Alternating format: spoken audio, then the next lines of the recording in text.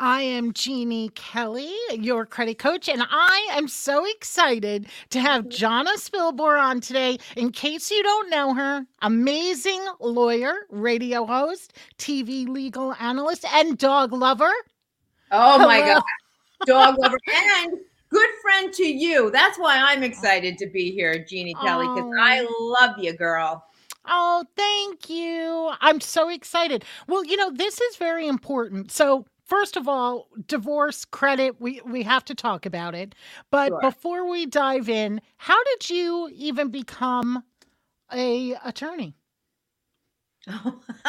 Wow. So back when dinosaurs roamed the earth. No, so it's really funny. And I do love this question because believe it or not, like when you're a kid and people say, "Oh, what do you want to be when you grow up?" Right? Well, attorney never passed my lips. I was going to be either an actress or more specifically, an anchor woman on the 6 o'clock news. Those were the two things I was interested in. And long story short, I went to school for communications because I was going to, be on TV and communicate. And my first job was as a newspaper reporter making, are you ready for this? $5.15 an hour as a college graduate. And so that didn't work out so well. And I tried my hand at acting. I was taking acting classes and going to the city and getting little bit parts and stuff. And one day my father just said to me, like out of the blue, he said, "Why don't you go to law school?" And I was like, huh, hmm, okay. And so I really did it just kind of on his he wasn't he pushed me. He just suggested it and I said to myself, "All right, I'm going to take the LSATs, which is the entrance exam for law school." And I Okay. said, "If I do okay, I'll see where it goes." And so that's exactly what I did. And then I used that opportunity to move out of New York, which is where I was born and raised my whole life. Went to San Diego, went to law school, loved it so much. It was like seriously living on vacation. That I stayed there Mm. for 13 years. But I got to tell you, Jeannie, and then I came back. I came back after 9/11 for a million reasons, not to mention 9/11. Mhm. Best move I ever made, even though it was never, ever on my radar till it was. Isn't that Isn't that something? amazing? I Mhm. mean, yeah. I mean, I think that there are some individuals who they grow up, they know, or they have a talent and they know this is, but for a lot of us, we fall into it, and I mean, thank goodness your dad suggested it because you are an amazing attorney. You love the law and digging in, right, with those heels of yours. And, but I mean, honestly, so it's amazing how those, like one little question and how it could just pivot, right? But it makes sense that you had the media in your background because now you are always on TV and doing those things. So the marriage of your careers, how beautiful that worked.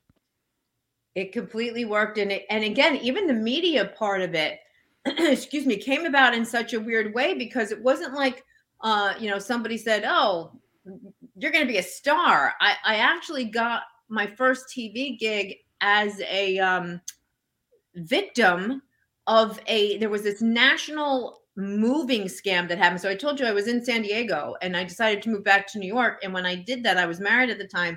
We hired a moving company, just like you would do, put all our Right. belongings on this truck. And it turns out that when the truck got from California to New York and they were about to unload all our stuff, the driver said, "Okay, now you have to pay us $20,000, which was like 10 times more than the agreement. You're going to have to pay us $20,000 or we're not taking your stuff off this truck." And What? I swear to God. And so I was like, that's what I said. I'm like, "What are you talking about?" I think that the cross country move at that time was like four grand. And he wanted, five times that. So I said, "Keep my stuff."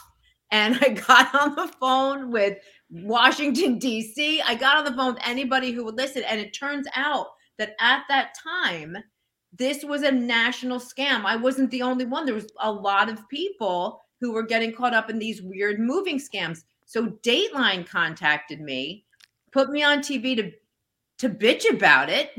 Yeah. And then from there, Fox called. And then when I went to Fox, Fox said, "You were fantastic. Would you come back on and talk about other things?" And that's how the TV thing started to happen along with my law career. I'm telling you, Jeannie, the universe works in very strange ways. Absolutely. Well, I'm a big believer in manifest and law of attraction. I know you are. I mean, look at even how you have your radio show with our gal, Carol Pesci, right? Yes. It Mhm. all works out, right? It's so amazing. Sometimes when you're looking back, the pieces of the puzzle, you can see them, but in the moment, you have no idea.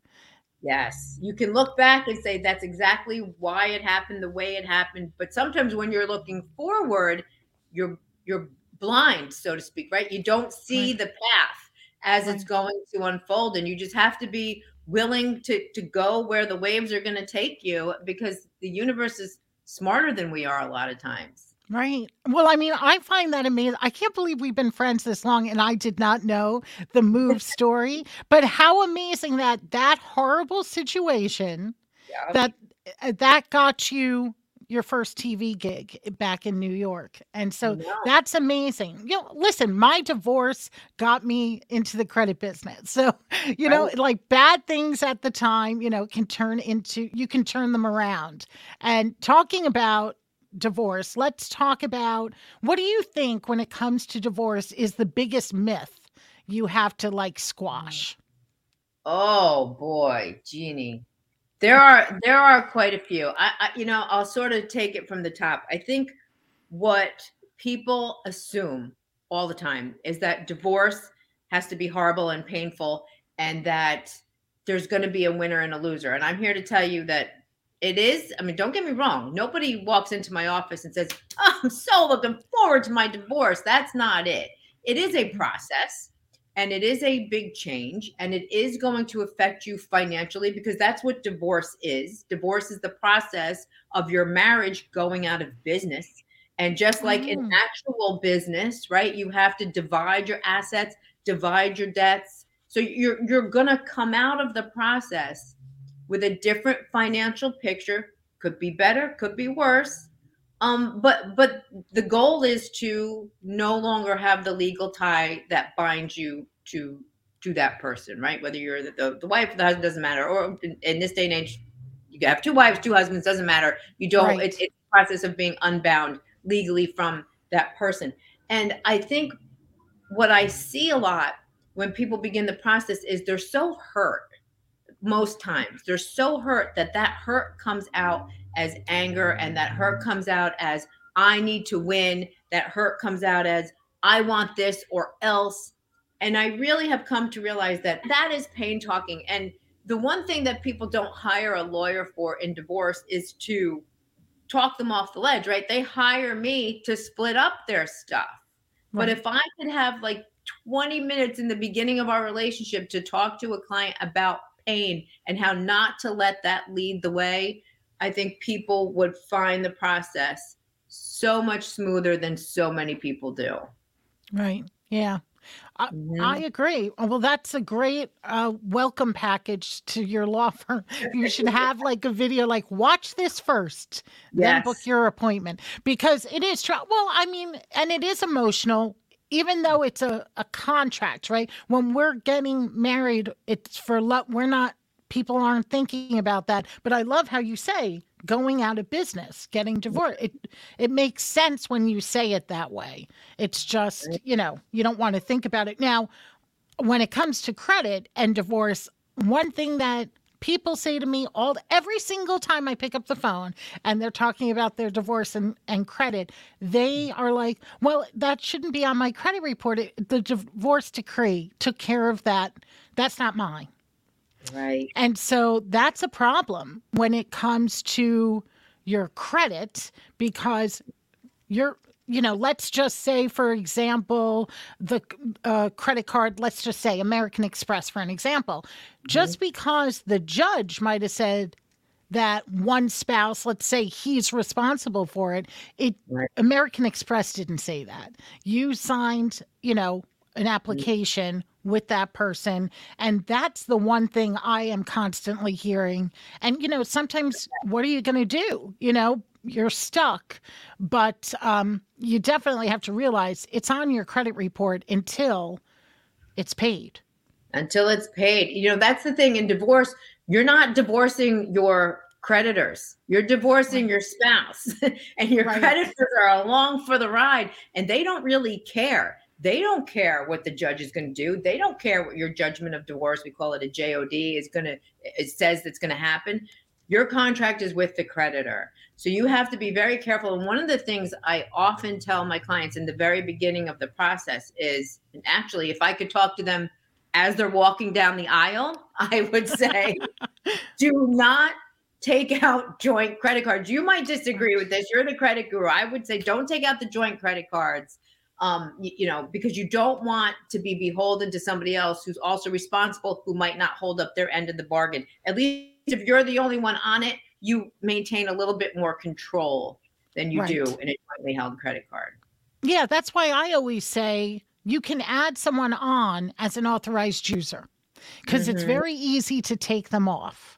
So if you're going to do that, talk to your creditor, talk to them about authorized users. But that's easy, because sometimes I will have people say, Jonna, like, oh, but we have a family account. I'm like, yes, that's fine. So put the person on as an authorized user. I'm also saying continue your independence with your credit report. Just because you're married, you don't want to lose financial responsibility for yourself, no matter what. Obviously, for a mortgage, most likely you're joint. So that's something different. But these other steps, you're just not thinking about it. And I've had many times people forget about, like, I don't even know why two people would go on an application for appliances or furniture, but they do. And then years later, they're like, I have some late payments. What is this? I don't even have that account. Well, you never closed it, and it was joint with your ex. So you want to divorce them with your credit as well. And you got to look at your credit report, because there are going to be accounts that you forgot about. Oh, God. Yeah. And that's the only time I say close account. Like, I'm always saying, keep those accounts open, keep them open, but not if it's joint, because you never know, that person that you're still linked to them financially then, and that they could damage with a one-time 30, it could happen. Yep. And can I also say this for those who are listening? Just because you open an account in your name only doesn't mean that it's your separate debt, for example. So when you're married and you open an account and just your name is on it, if it's opened during the marriage, it's still what we call marital property here. So you can have the control to open and close that account without being the one that's solely responsible in the event of divorce, because the judge is going to look at that and say, oh, wait a minute, this credit card was in your name, Jeannie Kelly, and you opened it after you got married. Well, that's jointly held debt, and your husband, soon to be ex-husband, is going to have to pay half of that. So don't be afraid to just put it under your name, like you're the one assuming all that debt. That's not how it works here in New York. Okay. So see, that's good to know, because I could see someone saying, well, I don't want to be held with all this baggage of debt if it's all in my name. But you just answered that question, which is great. And another thing, Jonna, where can you help people? Is it just the state of New York? If someone's looking for legal help, how's that go? So I'm licensed in New York, California, and Washington, D.C., but I'll be honest with you, New York is home. So that's where we focus our matrimonial and family law practice, is really generally just New York. And it's funny because we're in the tri-state area. So we have a lot of people who maybe work in New York but live in Connecticut, or work in New York and live in New Jersey. And I get calls from them all the time. But I have friends in those states that can help you. We are centric here in New York. Okay. And people, though, a lot of my listeners are homeowners looking to be homeowners. So do you help with closings? Oh, we do that too. And we help with closings regardless of whether they're connected to a divorce. But I will say this too, that's another thing. If you have an opportunity to plan for divorce, some people do. Some people can sit down and say, this is something that's probably in my future. Whereas other people are getting served with a summons and complaint. So they don't have a lot of planning time. Real estate is typically, it's one of the biggest, if not the biggest asset of a divorcing couple. And you've got big decisions to be made when you have a big asset. Like, are you going to sell it? Are you going to refinance? Are you going to walk away? We've had some clients who said, you know what? Here you go, bank, take back your house, depending on if they're underwater or not. So those are very important things. And when you're considering divorce, you have to decide what you're going to do with that biggest asset. And our divorce clients, if they're going to also have a closing, we either throw it in or we do it for a little less money than you would if you were just hiring another attorney out of the blue as a courtesy, which is nice because, you're taking a lot of hits when you're getting divorced. Yep. And that's another thing I wanted to ask you. When someone is thinking about divorce, it's just, when do they call you, or when would you wish that they would call the office? It's so funny because they call me at all times. They'll call me when they're just thinking about it. And, they'll say, listen, nobody can know about this. I'm going to pay for my consultation in cash. I don't want anybody to know. I'm just thinking I want to know my rights. And that's great for planning purposes. And it's great. Even if you're paying for a consultation, you can get a lot of information for a little bit of money in a short amount of time to help you make some smart decisions later. And the smarter your decisions later, the more money you will save. So it kind of works out. But then there are other clients who will come to me and they'll say, this person dropped off this summons. It said I had to answer it within 20 days and they dropped it off about 2 months ago. What do I do with this? And we can jump in and, get the ship righted then too. So it really is, it all depends, but we get them all. Okay. And I have to ask, because I ask everyone, how did you learn about credit? I love this question, Jeannie. So it was pre-Jeannie, because you've actually taught me a boatload about credit just in our friendship, because I listen to you, we go out, we chat, and you're so wonderful at what you do. Pre-Jeannie, am I allowed to swear? Yeah. Pre-Jeannie, I had shitty credit, but I mean, not way pre-Jeannie, just get during law school, crappy credit. Right after law school, crappy credit. Even in the first few years of my career, paying back the student loans and getting married and getting to crappy credit. And when you have crappy credit, you learn the hard way what that means. But being a lawyer, I had to navigate that myself and learn a lot about the Fair Debt Reporting Act and all that. And so I did that.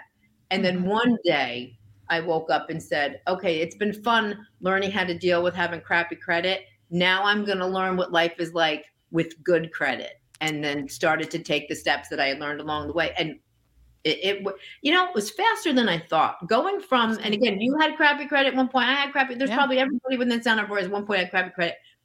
It's it's faster than you think it's going to be.